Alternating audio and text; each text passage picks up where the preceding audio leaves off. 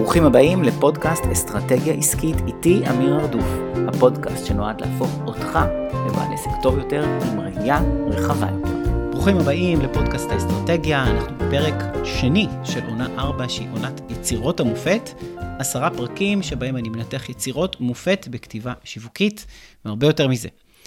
בכל פרק אני מקריא את מיטב הכתיבה השיווקית, הרוב אני מודה הוא באנגלית, אז אני גם מתרגם תוך כדי, ואני אדע גם לצרף קישורים לדוגמאות בשואו נוטס של הפרק בפודקאסט, ממש קישורים שאפשר להוריד את המכתבי מחירה עצמה, מי שרוצה לקרוא, וזה זמין לכל מי שמאזין לפודקאסט דרך כל אחת מהתוכניות הרגילות, מהאפליקציות הרגילות, אפל, גוגל, ספוטיפיי וכדומה.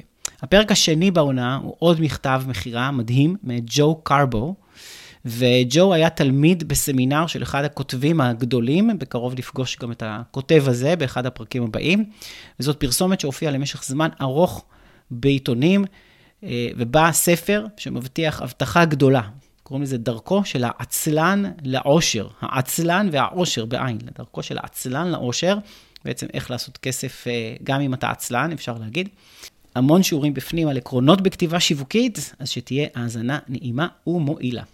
שוב, שלום, ואנחנו בעונה רביעית של השידורים, והעונה הזאת נקראת עונת יצירות המופת, עונת המאסטרפיסס, יצירות מופת שיווקיות, והיום אני רוצה לספר לכם, מי שמאזין לא יראה את זה, אבל מי שצופה יראה את זה, יש לי ספר, אחד הספרים שאני מאוד מאוד ממליץ עליו, קוראים לזה, Advertising Secrets of the Written Word, מאת ג'וזף שוגרמן. אני לא בטוח שהוא קיים היום בשם הזה, אני מאמין האמת שכן, ודיברתי על הספר הזה לא מעט בעבר, וזה ספר של אחד הכותבים, דווקא מה שאני אעבור היום, היצירת מופת שאותה אני אקרא ועליה אנחנו נעבור, לא ג'ו שוגרמן כתב, אבל ג'ו שוגרמן, שיצא לי גם לראות אותו בכנס לפני הרבה שנים, הוא כבר בן אדם מבוגר, הוא אחד הקופירייטרים של מה שנקרא direct response, שזה השיווק הישיר, שיווק המניע לפעולה, המאוד מאוד מאוד ידועים, וחי הרבה שנים בעולם הזה של direct mail, שבעצם מפרסמים ומקבלים משהו בדואר. אז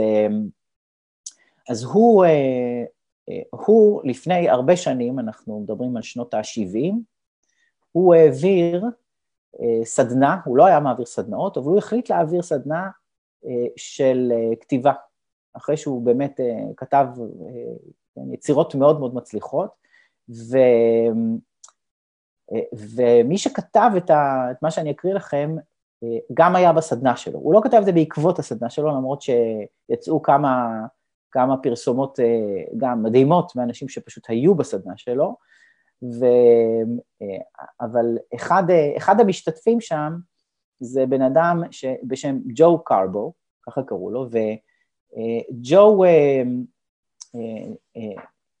קראו לו ג'ו קארבו, וג'וזף שוגרמן, הוא כותב ככה, הוא כותב אני תכף אציג לכם את הפרסומת עצמה, הפרסומת עצמה נקראת The Lazy Man's Way to Riches, הדרך של העצלן לעושר, דרכו של העצלן לעושר. אני אעשה כמיטב יכולתי לתרגם כמה שיותר מאנגלית לעברית, ולפני שאני נכנס לכמה עקרונות, אז קודם כל אני אספר לכם, אז הוא כותב עליו בספר שלו, הוא כותב עליו, This is a classic example of a mail order ad, זאת אומרת, פרסומת למייל אורדר, לקבלת מוצר בדואר, והוא כותב ככה, There are some people who spend their entire career creating hundreds of ads, יש אנשים שאת כל הקריירה שלהם מבלים בלכתוב מאות פרסומות, and then there is Joe Carbo, ואז יש את ג'ו קארבו. שג'ו קארבו כתב מעט פרסומות, הוא מספר שאת המכתב הזה את הפרסומת הזאת שאני אציג לכם, הוא כתב ממש פעם אחת, ישב כמה דקות ופשוט כתב אותה, ואחר כך עשה כמה תיקונים, לאורך השנים היא עברה עוד כל מיני שינויים ועדכונים, וזאת פרסומת לספר, שקוראים לו The Lazy Man's Way to Riches. זה ספר שהיה לו לג'ו קארבו, כשהוא היה בתעשייה הזאת של שיווק ופרסום, הוא תיעד הרבה דברים על גם מוטיבציונים של איך לחיות נכון את החיים, וגם עקרונות של שיווקיים, של שיווק ישיר מאוד מאוד חשובים, והוא קרא לספר שלו The Lazy Man's Way to Riches, דרכו של העצל לעושר, והוא פרסם את הפרסומת הזאת בעיתונים, והוא מכר מעל 3 מיליון עותקים של הספר. ספר שהוא מכר $10, $10 של אז שווים הרבה יותר היום. היום זה אולי $40-50, מבחינת השווי של כמה אנשים השקיעו, ולכן זאת באמת יצירת מופת, לא רק בזה שהיא כתובה ומעניינת והכל, אלא יש קבלות על העניין הזה, זה מחר מיליוני עותקים. אני רשמתי לי גם לפני השידור שלנו, אני רשמתי כמה עקרונות חשובים שמודגמים פה. אחד זה עקרון בכתיבה שיווקית שנקרא המגלשה החלקלקה, באנגלית slippery slide. אגב, אני מאוד ממליץ על הספר הזה של ג'וזף שוגרמן, שהוא לא רק מנתח פרסומות, הוא ממש כותב את הסיפור שלו, זה כמו לעבור את הסמינר שלו. בסופו של דבר הוא מסביר את זה, הוא לקח את הסמינר שלו והכניס אותו לספר, ולקרוא את זה, זה ממש להרגיש להיות בסמינר שיעור אחר שיעור, וכל שיעור פתאום הידע שלנו הולך מתרחב. אני קראתי את הספר הזה לפני שנים, והוא היה מאוד מאוד משמעותי בהתפתחות שלי, בעולם הזה של כתיבה שיווקית. המגלשה החלקלקה זה עיקרון שאומר שאנחנו רוצים קודם כל למשוך את תשומת הלב של הקורא לכותרת, מהכותרת לתת כותרת, מהתת כותרת למשפט הראשון של הפסקה הראשונה, והמשפט הראשון של הפסקה הראשונה למשפט השני, והתורה הזאת של המגלשה החלקלקה אומרת שכשהוא יסיים הקורא, אם הצלחנו לגרום לו לסיים את הפסקה הראשונה, אז הוא כבר יקרא את כל השאר. כמו שבאים להתגלש במגלשה, אז בהתחלה זה לאט, יש נקודת על חזור כזאת, שמשם כבר מגיעים עד הסוף. וזה מפתח לזה שיקראו את הפרסומת, צריך שלב להעביר, ואני אתמצת ממש, ואני אומר שהאלמנטים הגרפיים בתוך פרסומת, כל המטרה שלהם זה שיקראו את הכותרת, הכותרת כל מטרתה שיקראו את התת כותרת, אם יש כזאת, ואחר כך אנחנו עוברים במשפטים קצרים, ממשפט למשפט, ואם עכשיו תסתכלו על המיילים שלי, על הפוסטים שלי, על דברים שאני מוציא כתובים, אתם תזהו את האלמנט הזה, כמעט בכל פעם, כמעט תמיד יהיה שם משפט קצר, כמעט תמיד יהיה איזושהי כותרת, מי שעוקב אחריי בפייסבוק, אז ורואה פוסטים שאני מוציא, אז יש לי איזה מין פורמט כזה, והפורמט הוא בעצם תמונה שמושכת את העין, כותרת לתמונה שמושכת את העין, כדי שמישהו בכלל יעצור בגלילה האינסופית הזאת, גוללים, לא קוראים, גוללים, אנחנו לא קוראים את זה כמו איזה, כן, איזה ספר מתח חייבים לקרוא כל מילה, לא, אנחנו נעצרים על משהו. עכשיו, אני רוצה שיקראו את הדברים שאני כותב, אז אני בוחר תמונה וכותרת, כדי שיקראו את ההתחלה, גם הרי כשמפרסמים פוסט, אז הרוב מוסתר, בכלל לא רואים, ואני אומר, אם אני אגיע למצב הזה שמישהו לוחץ בשביל לראות את ההמשך, אז הוא כבר יקרא עד הסוף. זה העיקרון של המגלשה החלקלקה. עוד עיקרון מהותי זה התועלת, הובלה בתועלות, ולדבר הרבה על תועלות, זאת אומרת, מה יוצא ללקוח מזה, מה יוצא לו מזה. יש אלמנט מאוד מאוד חשוב שנקרא הזדהות, וזה אומר שכשאנחנו כותבים, אז אנחנו רוצים שהקורא יגיד, זה מדבר אליי, ולא מדבר אליי, זה משהו תיאורטי, ופה צריך מאוד מאוד להיזהר, לא לפספס, לא להחמיץ את הקורא, בכך שהוא יפסול את עצמו, וג'ו קארבו בפרסומת הזאת עושה עבודה מופלאה בעניין הזה, ואני אסביר את זה כשנגיע לזה. אני רואה שמבקשים שוב את שם הספר, הספר נקרא Advertising Secrets of the Written Word, יותר חשוב מי הסופר, כי הוא כתב כמה ספרים, שזה ג'וזף שוגרמן. אז באמת מבחינתי, זה אחד הספרים הקלאסיים בכתיבה שיווקית, באמת ממש תמצות מדהים של עקרונות.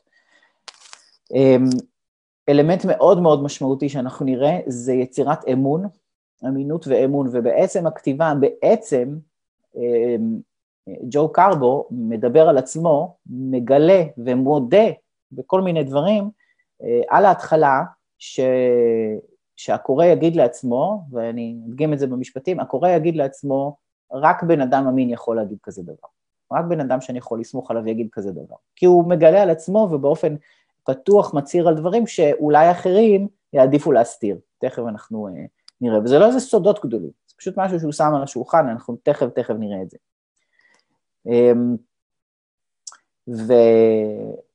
ואגב, גם מה שאני עושה עכשיו, אני בטוח שחלק לפחות מאנשים שצופים או מאזינים, כבר מצפים לראות את המשפט הזה, מה הוא מגלה על עצמו, ולזה קוראים יצירת ציפייה, וגם את זה הוא עושה בפנים, יצירת ציפייה, באנגלית קוראים לזה anticipation, זאת אומרת, הוא מכין את הקרקע, מה שאתה עומד לראות, עומד להדהים אותך, עומד להפיל אותך מהרגליים, כמו שאני קורא ליצירות האלה, יצירות מופת שיווקיות, וסיבה שאני קורא לזה ככה, כי זה נורא מעניין.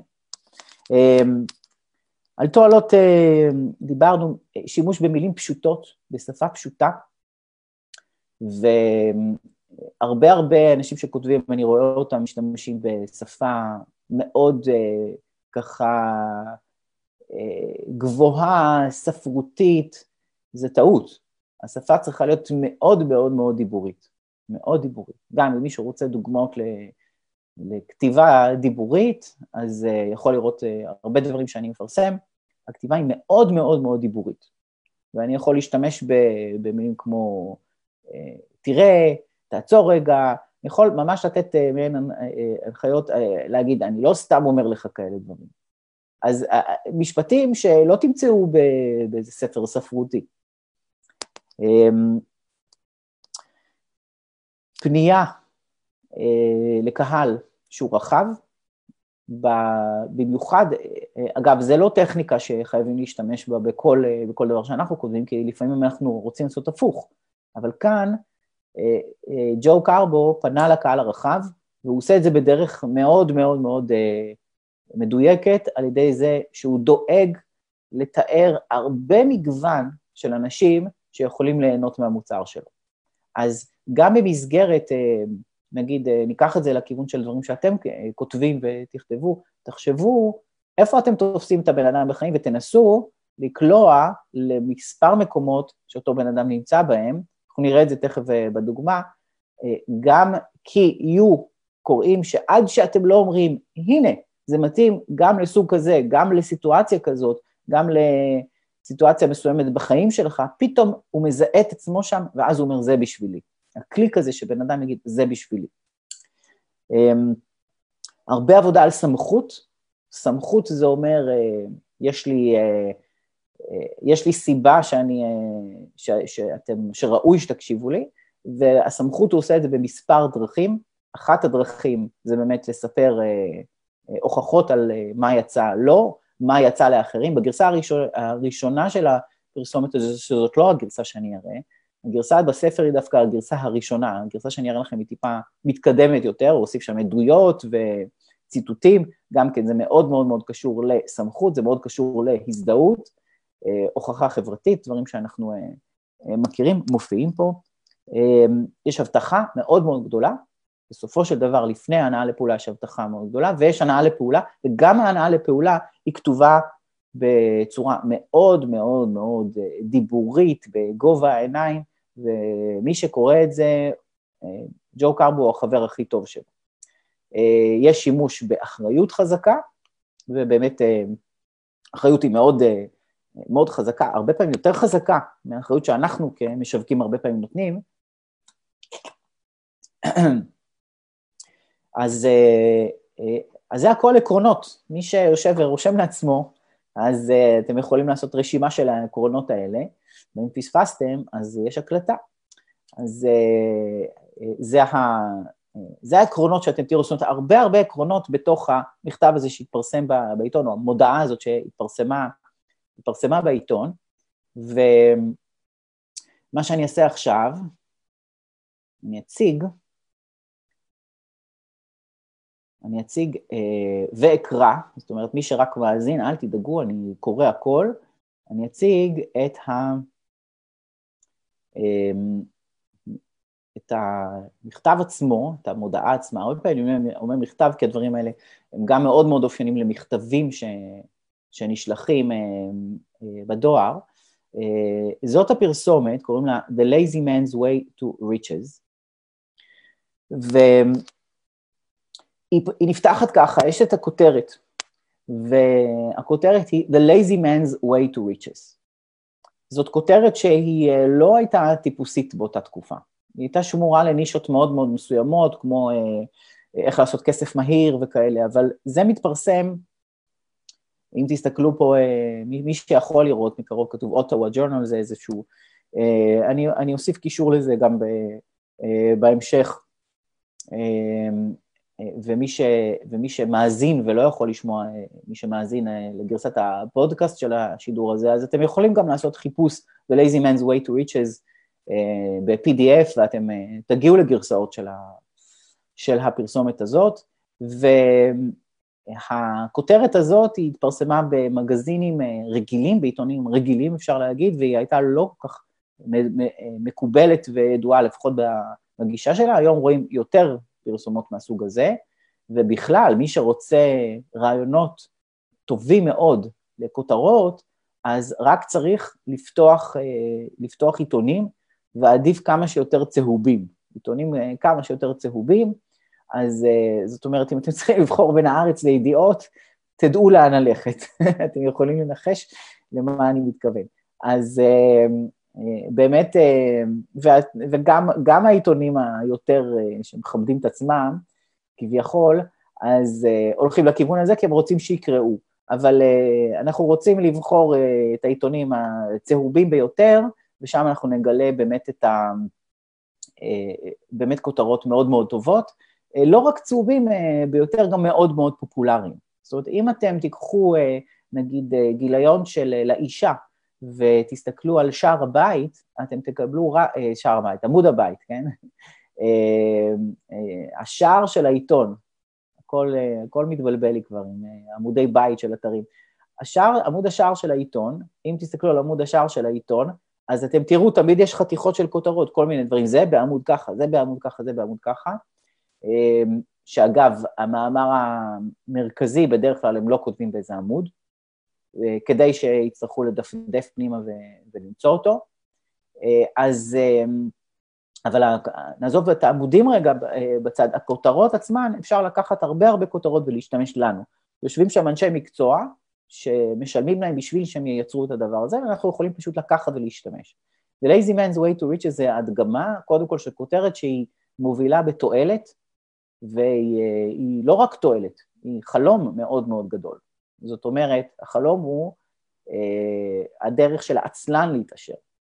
זאת אומרת, אתה לא חייב לקרוע את התחת כל הזמן, ובשביל אחר כך להרוויח כמה גרושים, זה לא, זה lazy man, זה האיש העצלן, דרכו של העצלן, to riches, לעושר, לא לפרנסה, לעושר. אתה כותרת אומרת, אני אגדיל את זה קצת, אם אני עושה את זה נכון, most people are too busy earning a living to make any money. זה מין ציטוט כזה, ציטוט הזה אחר כך מופיע גם בתוך הפרסומת עצמה, רוב האנשים עסוקים מדי בלעבוד, בכדי לעשות באמת כסף אמיתי. אז זה מעניין אותנו, וזה יוצר כבר עניין, ואני מזכיר את המגלשה החלקלקה, ככה מתחילה המגלשה החלקלקה, אגב, אם תסתכלו על התאריך, אנחנו מדברים על 12 במרץ 79, ואל תטעו, העקרונות שמופיעים פה לא מיושנים, זה דברים שיעבדו היום, ועובדים היום. אז אנחנו מתחילים לקרוא, ונשים לב לפתיחה עצמה. I used to work hard. פעם עבדתי קשה. זה משפט קצר. זה לא סתם שהמשפט הוא קצר. המשפט הוא קצר כדי שיקראו את המשפט הבא. יש לזה משמעות. פעם עבדתי קשה. משפט הבא. The 18-hour days. הימים של 18 שעות, the 7-day weeks, השבועות של 7 ימי עבודה. כל משפט קצר, קצר. כל המטרה שלו זה שימשיכו לקרוא, כי בינתיים אין פה שום הצעה, הוא לא התחיל עם, מה שאני עומד לספר לכם זה על ספר שאם תקראו אותו הוא ישנה את חייכם. זה משפט מאוד לא טוב לפתוח, כי הוא ארוך, והוא ישר מדבר על המוצר, הוא לא מכניס, הוא לא שואב את הקורא פנימה. אולי יהיו כאלה שהמשיכו לקרוא, אם המשפט הזה כתוב מנוסח בצורה מאוד מושכת, אבל הוא הרבה הרבה פחות אפקטיבי מהמשפטים האלה. פעם עבדתי קשה, 18 שעות עבודה, שבועות של 7 ימים כל הזמן. ואז הוא עובר לפסקה השנייה, but I didn't start making big money until I did less, a lot less. ופה יש כבר הבטחה גדולה, ופה יש כבר פיתוח של סקרנות. האלמנט הזה של הסקרנות. לא התחלתי לעשות כסף גדול, עד שהתחלתי לעבוד פחות, הרבה פחות. וכאן אנחנו כבר מסקרנים. פה הקורא, הוא שואל את עצמו, רגע, מעניין לקרוא פה קצת מה קורה בהמשך. ועכשיו נכנס חלק מאוד מאוד מאוד, מאוד מאוד משמעותי. וכאן נכנס המקום של האמון שדיברתי. מה הוא מגלה על עצמו? הוא אומר, for example, this ad took about 2 hours to write. למשל, הפרסומת הזאת, לקח לי אותה בערך 2 שעתיים לכתוב. With a little luck, עם קצת מזל, it should earn me 50, maybe $100,000. עם קצת מזל, היא תכניס לי 50, אולי $100,000. ויותר מזה הוא אומר, what's more, יותר מזה, I'm going to ask you to send me $10, אני עומד לבקש ממך לשלוח לי $10, for something that will cost me no more than 50 cents. עבור משהו שיעלה לי לייצר לא פחות מ-50 אגורות. And I'll try to make it so irresistible that you'd be a darn fool not to do it. ואני אנסה לעשות את זה כל כך קוסם בשבילך, שאתה צריך להיות טיפש גדול בשביל לא להזמין את זה. אז זה הסוד הגדול שדיברתי עליו מקודם שהוא מגלה, שיוצר המון המון אמון, כי הוא אומר, תקשיבו, אני אגיד לכם, אני אפרוס את הקלפים, לי יעלה 50 סנט, אני עומד להרוויח מזה הרבה כסף. מודה, לי זה יעלה 50 סנט, לכם זה יעלה $10. ואני עומד לבקש מכם לשלוח לי $10 עבור משהו שעלה לי 50 סנט. אז גם אם מישהו טיפה מתרגז, או חושב אולי זה לא הוגן, קודם כל הוא ימשיך לקרוא, ושתיים הוא יגיד, יש פה בן אדם שאומר את הדברים כמו שהם, ופה הוא יוצר הרבה אמינות. אם אנחנו מתקדמים הלאה, הוא אומר את הדבר הבא, after all, why should you care if I make $950 profit, if I can show you how to make a lot more? ככלות הכל, למה שיהיה לך אכפת אם אני מייצר $9.5 של רווח, אם אני יכול להראות לך איך לייצר הרבה יותר? What if I'm so sure that you will make money my lazy man's way? אולי אני כל כך בטוח שאתה תייצר כסף בשיטת האיש העצלן שלי, that I'll make you a most unusual guarantee, אני כל כך בטוח שאני אציע לך אחריות מאוד מאוד משונה, והאחריות שלו היא אכן משונה, אכן משונה, אנחנו תכף נראה את זה, רגע, זה לא יזוז לנו, ועכשיו האחריות, תשימו לב שזה כביכול בנוי הפוך, אנחנו רגילים שאנחנו מושכים תשומת לב, אנחנו יוצרים עניין, מושכים תשומת לב, יוצרים עניין, יוצרים הזדהות, מעלים איזושהי בעיה, מחמירים את הבעיה הזאת, פותרים אותה, ואז בפתרון שלנו זה המוצר, ועליו אנחנו נותנים אחריות. פה הוא פותח עם האחריות. עכשיו, למה הוא פותח עם האחריות?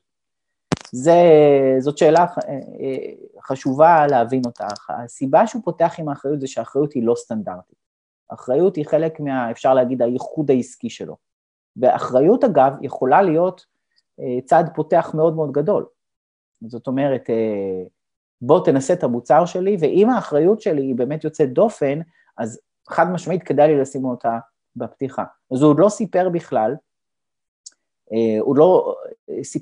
סיפר בכלל מה יהיה שם בפנים, הוא כבר שם את האחריות, והאחריות היא באמת מיוחדת, הוא אומר, here it is, I won't even cash your check or money order for 31 days after I've sent you the material. זאת אומרת, אני לא אפדה את הצ'ק ששלחת לי, או את הוראת תשלום, למשך 31 יום, אחרי ששלחתי לכם את החומרים. That'll give you plenty of time to get it, look it over, try it out. תיתן לך המון זמן לקבל את זה, לקרוא את זה, ולבדוק בעצמך. אוקיי? והוא כותב, if you don't agree that it's worth at least 100 times what you invested, send it back. אם אתה לא מסכים שזה שווה פי 100 ממה שהשקעת, שלח את זה חזרה. Your uncashed check, הצ'ק הלא פדוי, או ההוראת תשלום, will be put in the return mail. אוקיי? זאת אומרת, אני מחזיר לך את הכסף. זאת אומרת, למה זאת אחריות כל כך חזקה, יותר חזקה ממה שאנחנו נותנים בדרך כלל? אנחנו נותנים את האחריות הבאה. שלם לי, קבל את המוצר, לא תהיה מרוצה, תגיד לי, אני אחזיר את הכסף. פה הוא אומר לו, תן לי צ'ק, לצורך העניין, נקרא לו דחוי, אבל לא דחוי, תרשום לי צ'ק על שמי, אני לא פודה את הצ'ק. זאת אומרת, אני לא גובה את הכסף, וזה משמעותי לאנשים. תקבל את זה, תרצה להחזיר, אתה מחזיר, אתה מקבל את הצ'ק בחזרה, הכל בסדר. כל מה שיעלה לך זה לשלוח לי בחזרה את הספר. אז זה הדרך שהוא מציג את זה. אגב, חשוב לשים לב פה לבחירת מילים. יש לו קטן של מים. חשוב לשים פה לב לבחירת מילים. הבחירת מילים היא, אני אשלח לך, I'll send you my material, הוא לא אומר my book, הוא אומר את החומרים. אני לא שמתי לב לזה עד שקראתי את הניתוח של המכתב הזה, ואני משתף אתכם בניתוח של הפרסומת הזאת, וזה דבר מאוד מאוד חשוב. זאת אומרת, יש פה חומרים, זה לא ספר, זה חומרים, זה משהו הרבה הרבה יותר משמעותי. ואם אני לא טועה, אז ככל שזה יתפתח, גם נשלחו יותר חומרים עם הספר. אני חושב שיצרו מוצרי מידע סביב הדבר הזה, עם חומרים, חומרי עבודה וכו'. עוד דבר, זאת מילה מאוד ידועה, אבל שימו לב שהוא משתמש בה. Okay? אם אתה לא מסכים שזה שווה לך לפחות פי 100 ממה שהשקעת, ולא שילמת, השקעת, זאת ההשקעה שלך. ובאמת המילה השקעה במקום תשלום, או השקעה במקום מחיר, היא מילה עדיפה בהרבה הרבה מקרים. הוא ממשיך, the only reason I won't send it to you, and bill you, or send it COD, COD זה קיצור של cash on delivery, זה אומר שגובים את הכסף ברגע שהיה delivery, is because both these methods involve more time and money. הסיבה היחידה שאני לא אשלח לך וחייב אותך, זה שהשיטות האלה פשוט דורשות ממני יותר זמן. הוא מעדיף לשמור את הצ'ק, לא לגבות אותו, ואחר כך להתעסק בלהחזיר את הכסף. הוא מעדיף פשוט להחזיר את הצ'ק, זה פשוט ייקח לו פחות זמן. למה? זה מתאים למוטיב הזה, שזה ה-lazy man's way to riches. הוא לא רוצה לעשות את זה, כי זה יותר עבודה. והוא אומר, and I'm already going to give you the biggest bargain of your life, אני אתן לך את המבצע הגדול ביותר של החיים, because I'm going to tell you what it took me 11 years to perfect, אני אשתף אותך, אני אומר לך מה שלי לקח 11 שנים to perfect, זה, איך אומרים? להפוך למושלם, how to make money the lazy man's way. איך לעשות כסף, שיטת האיש העצלן. אוקיי. Now I have to brag a little. עכשיו הוא אומר, אני צריך קצת להשוויץ. I don't mind it, and it's necessary. לא אכפת לי, וזה אפילו נדרש, to prove that sending me the $10, להוכיח, לשלוח לי את $10, which I'll keep in escrow, במשמורת, אני אשמור את הכסף במשמורת, until you are satisfied, עד שאתה, הוא חוזר על האחריות שלו, עד שאתה מרוצה, is the smartest thing you ever did. זה הדבר החכם ביותר שאי פעם עשית. והוא אומר, אני עומד קצת להשוויץ, והלהשוויץ הזה, זה עושה שני דברים, ואנחנו תכף נראה את זה. אני אשים פה את השוויץ. נשים את כל השוויץ. רגע, אתם תהיו סבלניים, גם מי שמאזין לאודיו יהיה סבלן. אוקיי, וזה פסקה חשובה, או כמה פסקאות, ששם הוא משוויץ, זה אומר שהוא מראה תוצאות, הוא מראה שהשיטה שלו עובדת, וגם הוא יוצר הרבה הזדהות. I live in a home that's worth $250,000. Okay?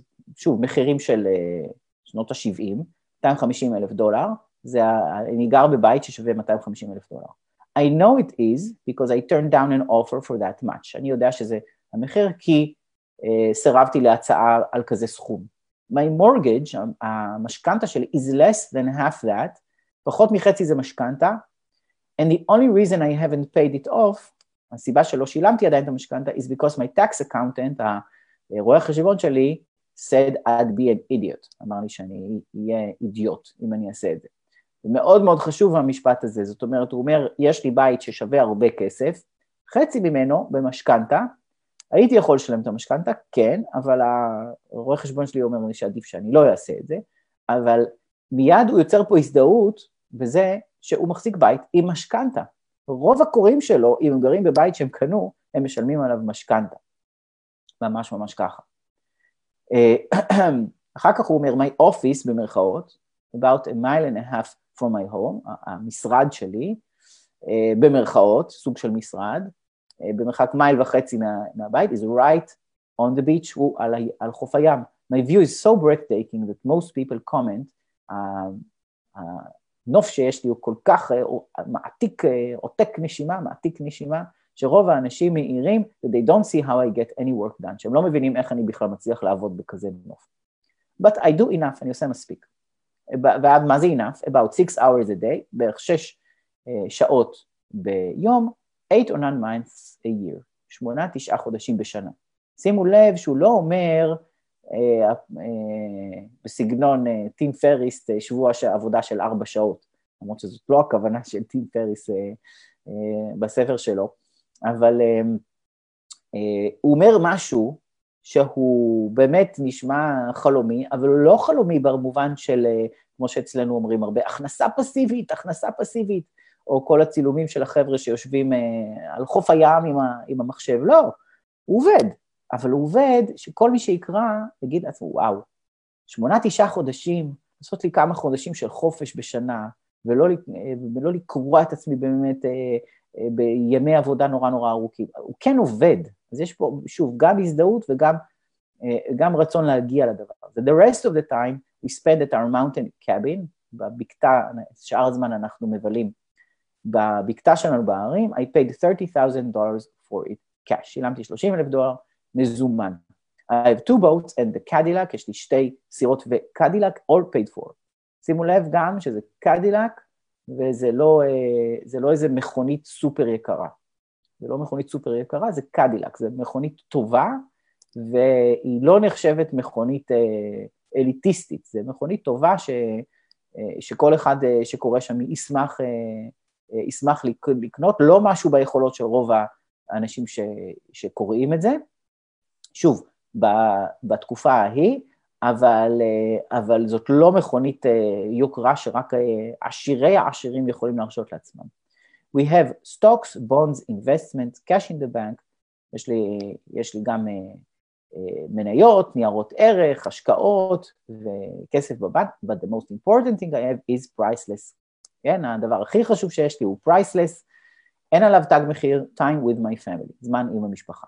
אז זה אוסף של פסקאות מאוד מאוד משמעותי, שהוא מדבר בהם על המון תועלות, מה יוצא לו מזה, הוא גם נותן את ההוכחה על עצמו, תכף יהיה גם הוכחות של אחרים, הוא נותן הוכחה על עצמו, אבל הוא מייצר פה המון הזדהות, זאת אומרת, הוא לא אומר פה, אתה תהיה מיליונר, הוא אומר פה, יהיו לך חיים טובים, זה מה שהוא אומר בסופו של דבר, בשביל חיים טובים, אנשים ישקיעו את $10, בשביל להיות מיליונר, הם לא ישקיעו את $10. למה? כי הם לא מאמינים שהם יכולים להיות במקום הזה. לזה, מה שכתוב פה, הם יכולים להאמין. זה דבר מאוד מאוד מאוד משמעותי. And I'll show you just how I did it, אני אראה לך בדיוק איך עשיתי את זה. The lazy man's way, בשיטת האיש העצלן, a secret that I've shared with just a few friends till now.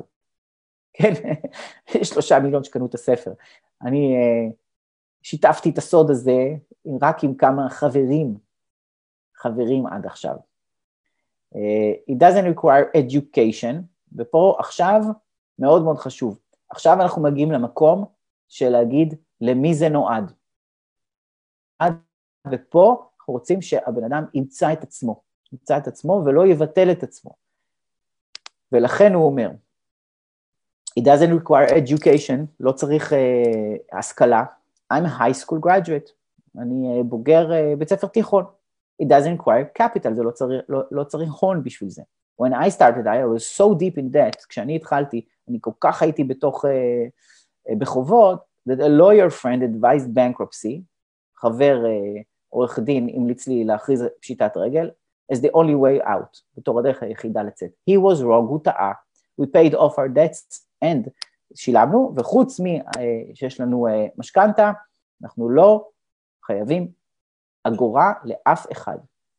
הוא אומר, it doesn't require luck, לא צריך מזל, I've had more than my share, היה לי באמת הרבה מזל, but I'm not promising you that you'll make as much money as I have. אני לא מבטיח שאתה תרוויח כל כך הרבה כמון.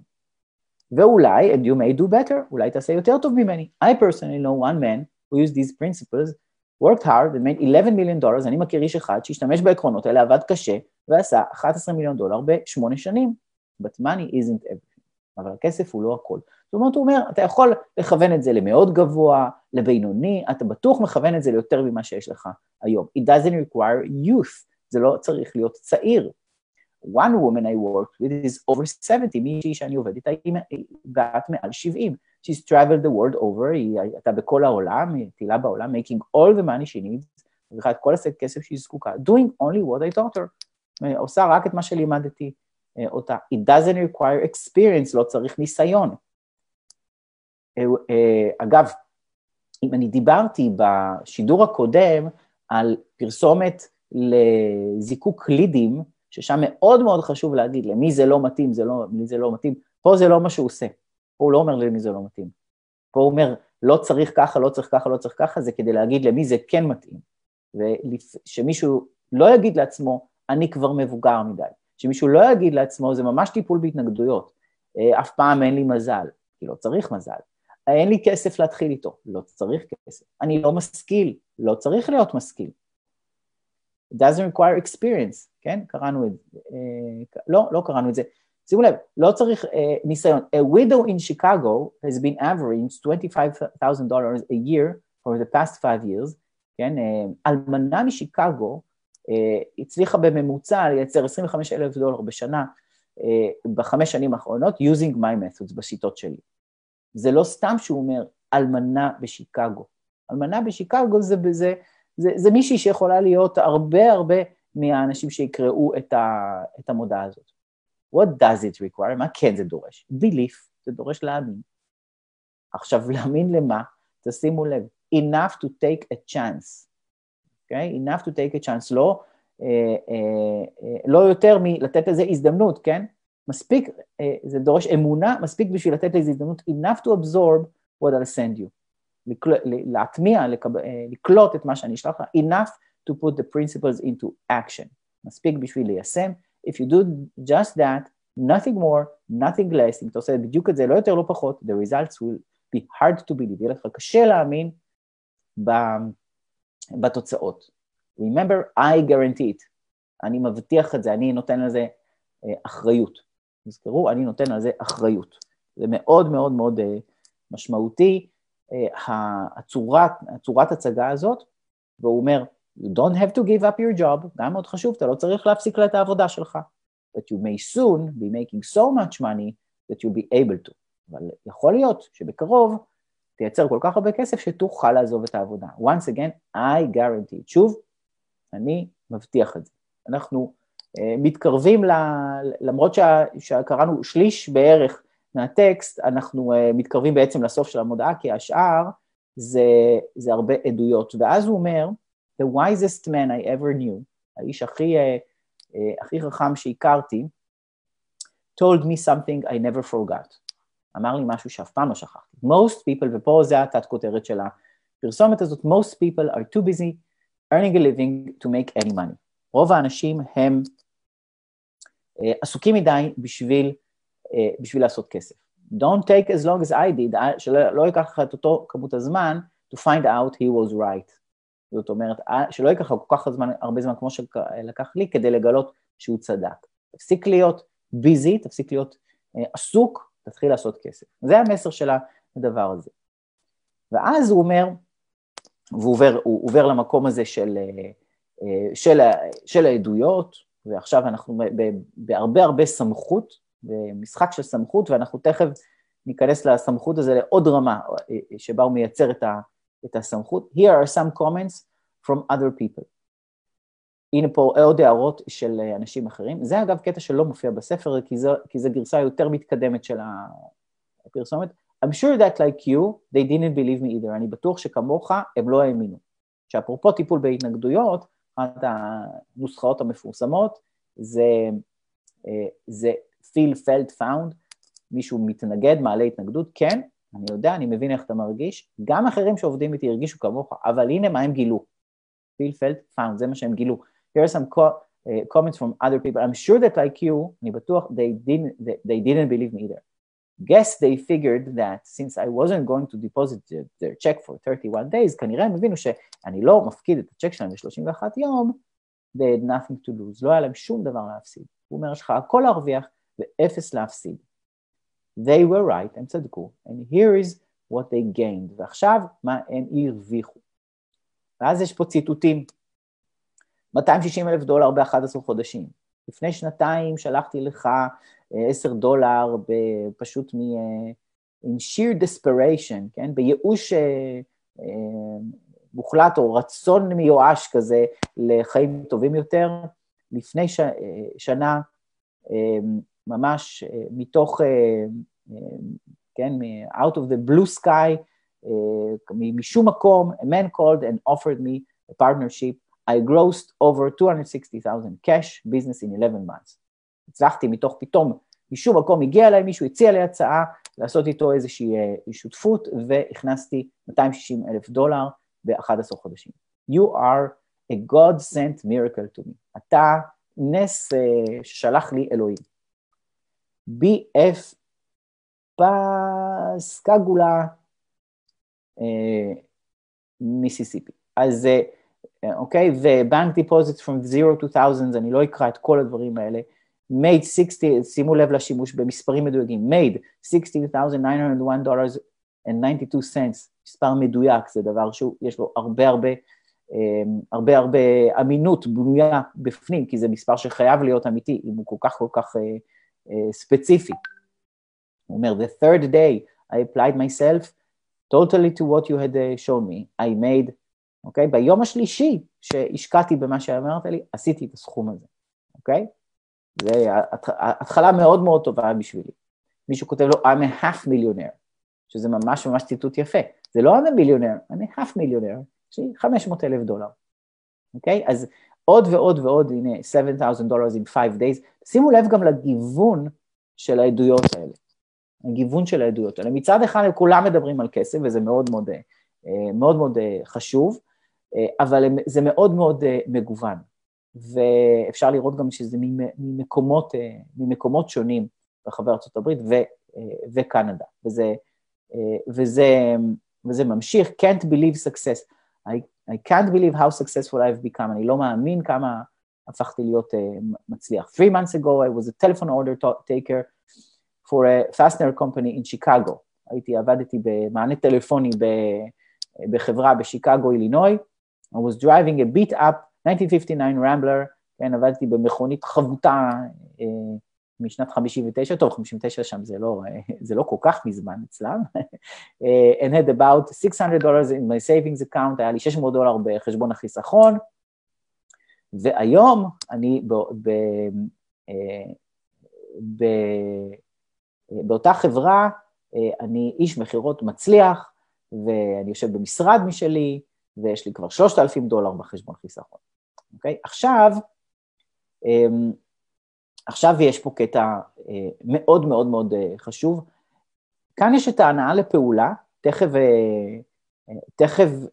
אני אקרא אותה, אבל אני קודם רוצה לחזור למשהו שמופיע אחר כך, וזה בריבוע, זה הופיע גם בפרסומת המקורית, הוא השאיר את זה, ויש פה sworn statement, יש פה משפט בשבועה, on the basis of my professional relationship, as is accountant, בהתבסס על היחסים המקצועיים שלי, בתור רואה החשבון, אני מצהיר, I certified that Mr. קארבו, אני מצהיר שמר קארבו, net worth is more than $1 million. אני מצהיר שההון האישי של מר קארבו הוא יותר מ$1,000,000. בפרסומת המקורית זה היה הצהרה יותר כללית כזאת של הכל פה, מה שכתוב פה זה נכון וכו'. ויש משהו מוזר כביכול, bank reference, יש את המספר, את פרטי הסניף בנק של קארבו. ומי שקורא את זה אבל, הוא אומר, יש פה רואה חשבון שמצהיר שהכל פה נכון, מצהיר שאכן בדקתי וזה, אכן הבן אדם הזה הוא בסדר, הוא באמת עומד מאחורי המילים שלו והוא צודק וזה נכון, והוא אמין, והנה החשבון בנק שלו. למה לכתוב את הדבר הזה? כי מי ישים את החשבון בנק שלו, שכביכול אני יכול להתקשר לבנק ולברר, מה שלא נכון, אבל מי ישים את החשבון בנק שלו? רק מי שמאוד מאוד עומד מאחורי הדברים שלו. זה המקום הזה של סמכות. אפילו רואה החשבון שלי אומר לי את זה. עכשיו אני חוזר לסוף של הפרסומת, I know you're skeptical, אני יודע שאתה ספקן. After all, what I'm saying is probably contrary to what you've heard from your friends, כנראה שמה שאני אומר זה בדרך הפוך, בדרך כלל זה כנראה הפוך ממה שבדרך כלל שמעת מהחברים שלך, your family, מהמשפחה שלך, you teachers, מהמורים שלך, and maybe everyone else you know, אולי מכל אחד אחר. I can only ask you one question, אני יכול לשאול לך רק שאלה אחת, how many of them are millionaires? כמה מהם הם מיליונרים? אז הכל בידיים שלך, it's up to you. A month from today, זה ההבטחה הגדולה, מסיים בהבטחה גדולה. חודש מהיום, you can be nothing more than 30 days older, אתה יכול להיות או בסך הכל 30 יום מבוגר יותר, or you can be on your way to getting rich, או שאתה יכול להיות בדרך להפוך להיות עשיר. You decide, אתה מחליט. עכשיו, ההנאה לפעולה היא מאוד מאוד יפה אחר כך בטופס עצמו, הנה אני ארחיב כאן שנוכל לראות את הטופס כולו, והוא כתוב גם בשפה מאוד מאוד דיבורית, שולחים את זה לג'ו קארבו, וזה הכתובת שלו, אל תשלחו את זה היום, הוא לא יענה לכם, הוא נפטר ב-1980, וכתוב, ג'ו, you may be full of beans, ג'ו, אתה אולי full of beans, כן, אולי כולך בלון נפוח, but what have I got to lose? מה יש לי להפסיד? Send me the lazy man's way to riches, שלח לי את הספר, lazy man's way to riches, but don't deposit my check or money order, אל תפקיד את הצ'ק שלי, או הוראת תשלום שלי, for 31 days, למשך 31 יום, after it's in the mail, אוקיי? אחרי ששלחת לי.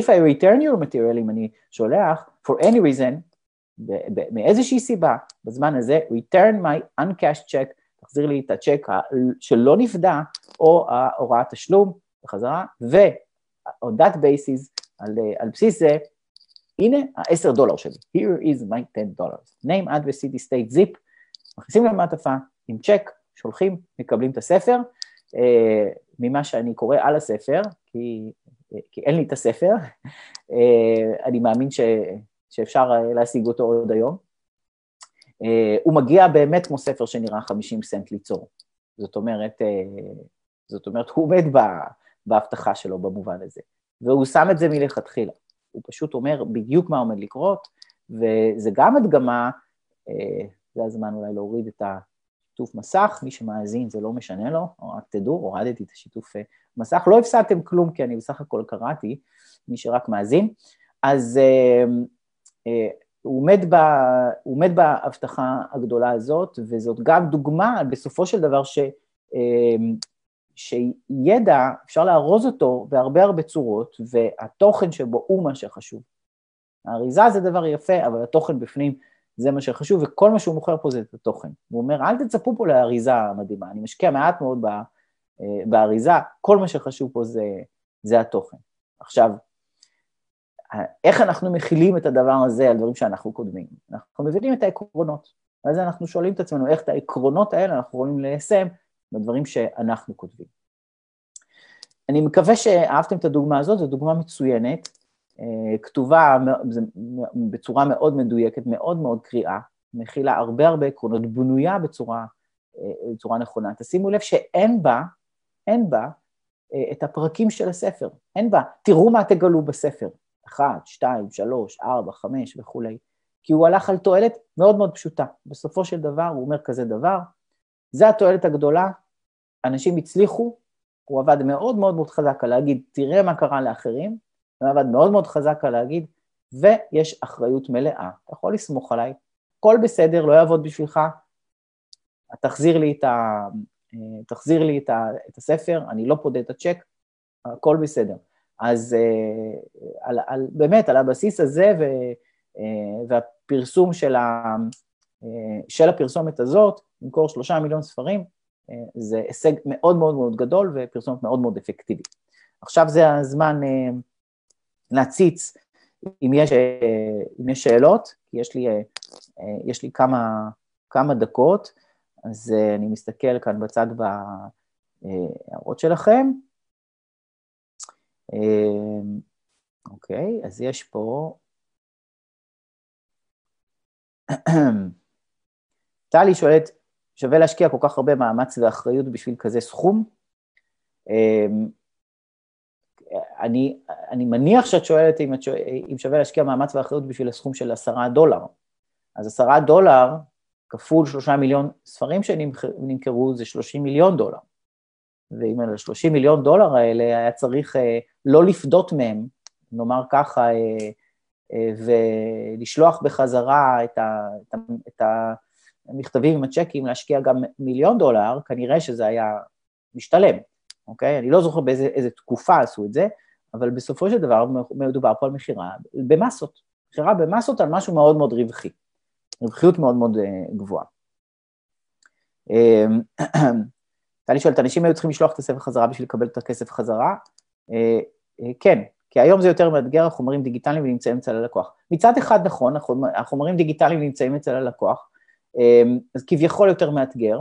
מצד שני, זה מאפשר לנו לתת אחריות מאוד מאוד חזקה, כגון, אם אתה לא מרוצה, תאמר לי, קבל את כספך חזרה, ותהנה מהחומרים גם. תהנה גם מהחומרים. זאת אומרת, בסופו של דבר, נגיד, פה הוא רוצה שהבן אדם ייקח וישקיע וישלח, ולא רק ירים טלפון ויגיד, לא אהבתי את הספר, אני רוצה את הכסף שלי, ושומר את הספר אצלו. הוא רוצה שיהיה פה איזושהי הדדיות, וזה מאוד מאוד הגיוני. אצלנו, בגלל שאנחנו, בסופו של דבר, אם אנחנו נותנים חומרים דיגיטליים שאנשים יכולים אחר כך לשמור לעצמם, אז בסופו של דבר יכולים לגלגל את זה לטובתנו, ולהגיד, אתה לא מרוצה? אין בעיה. גם תשמור את החומרים, וגם תקבל כספך חזרה. זו דרך מצוינת דווקא להעצים אחריות. דווקא זה נותן לנו הזדמנות חדשות בעולם הדיגיטלי. עוד שאלה שטעה לי, שהיא שאלה טובה ומדייקת, אתה מתכוון לא להבטיח משהו שהוא גדול מדי, שגורם לאנשים להגיד, זה לא קשור אליי, נכון מאוד. רוצה להבטיח משהו שהוא יותר ממה שיש להם היום, אבל משהו שהם עדיין יכולים להאמין שזה ביכולתם. להאמין שזה ביכולתם. עכשיו, אם אנחנו שמים משהו שהוא מאוד מאוד גדול, וזה האנשים שאנחנו רוצים, אנשים שרוצים להגיע למקום שהוא מאוד מאוד זה, כדי להרחיק אנשים שלא מאמינים שזה ביכולתם. אז זה מאוד מאוד, מאוד מאוד משמעותי. כן, זה היה צלצול טלפון, סגרתי.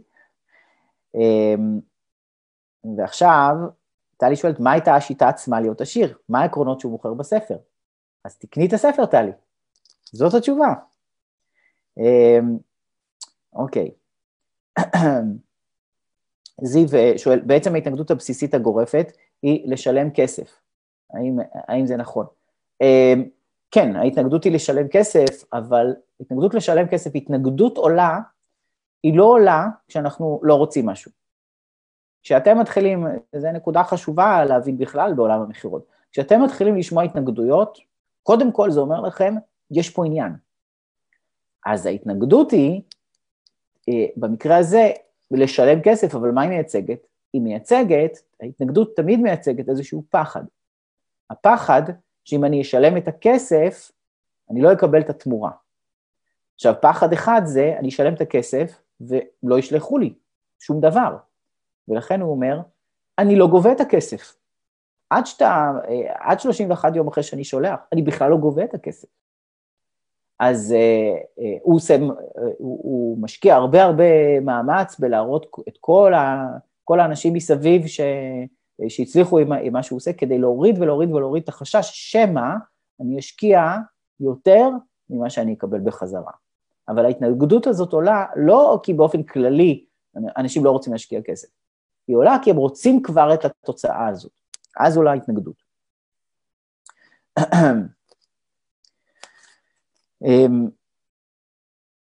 רויטל שואלת, שאלת מקודם, אני אענה עוד פעם, מה שם הספר שאתה ממליץ שנקרא, שמנתח את הפרסומת הזאת, אז זה הספר שהצגתי קודם, ככה הוא נראה, ואני גם אקריא אותו, Advertising Secrets of the Written Word, על ידי ג'וזף שוגרמן, אוקיי?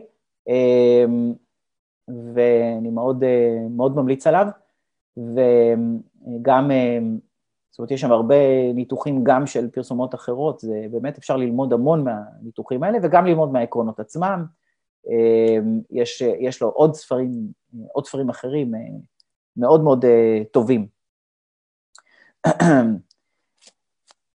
טלי כותבת, גם תשמור את החומרים וגם את הכסף פתח לנצלנים.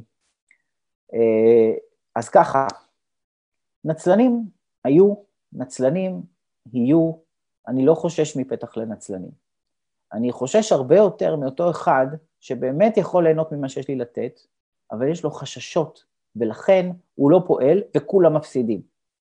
הוא מפסיד, כי הוא לא יקבל את מה שיש לי לתת לו, ואני אפסיד אותו כלקוח. אז אני מוכן לשלם במרכאות בכמה נצלנים, כדי להשיג את אלה שהם לא נצלנים. 2, יש הרבה פחות נצלנים ממה שאנחנו חושבים. אבל יש, נכון, יש פתח לנצלנים. תמיד שנתתי אחריות, אז היו את הנצלנים. אני משוכנע בזה, ולפעמים גם ראיתי את זה ממש מוכח לפניי. אז הדברים האלה באמת קורים, אבל מה שצריך לעניין אותנו זה לא הנצלנים אלא האחרים. 3, לדעתי, הנצלנים הם לא באמת מנצלים, אפשר להגיד, את מה שהם גנבו. זאת אומרת, מי שבא והמיינדסט שלו הוא מיינדסט של לנצל אחרים,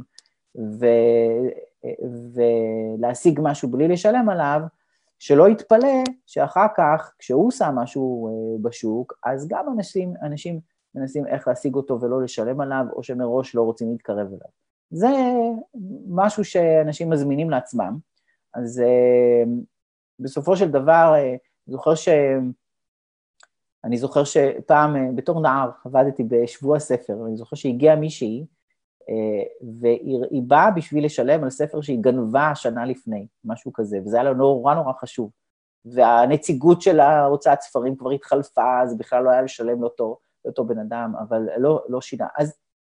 אז איפשהו אני אומר, גם אנשים עוברים שינויים בחיים. אני לא זה שיקבע איך בן אדם צריך או לא צריך לנהוג, אני כן אתן את ההזדמנות המלאה לאנשים שרוצים לעשות את הצעד, להקטין להם את החששות כמה שיותר. אז אני אוכל לחבור עליהם, וכולם ייהנו וירוויחו. אז תודה על ההערה. שאלה אחרונה, האם אתה מתכוון שהתנגדות היא מדד לכך שמישהו רוצה את המוצר? כן, התנגדות היא מדד למישהו שרוצה את המוצר. ברגע שמישהו מתחיל לעלות התנגדויות, אני יודע שכבר הוא רוצה. אני יודע שהוא כבר רוצה. הוא סקפטי, הוא חושש, הוא לא בטוח, אנחנו חייבים לענות על השאלות האלה, אבל כבר אנחנו בעמדה של שיחה עם מישהו שמתעניין לפחות מתעניין, סביר להניח רוצה. אז זה ההערה שלי בהקשר הזה. אני מקווה שהדבר הזה מועיל לכם, אני מקווה שאתם שימו את זה לפעולה, אם מישהו כותב משהו נפלא וזה עובד לו ורוצה לשתף, אני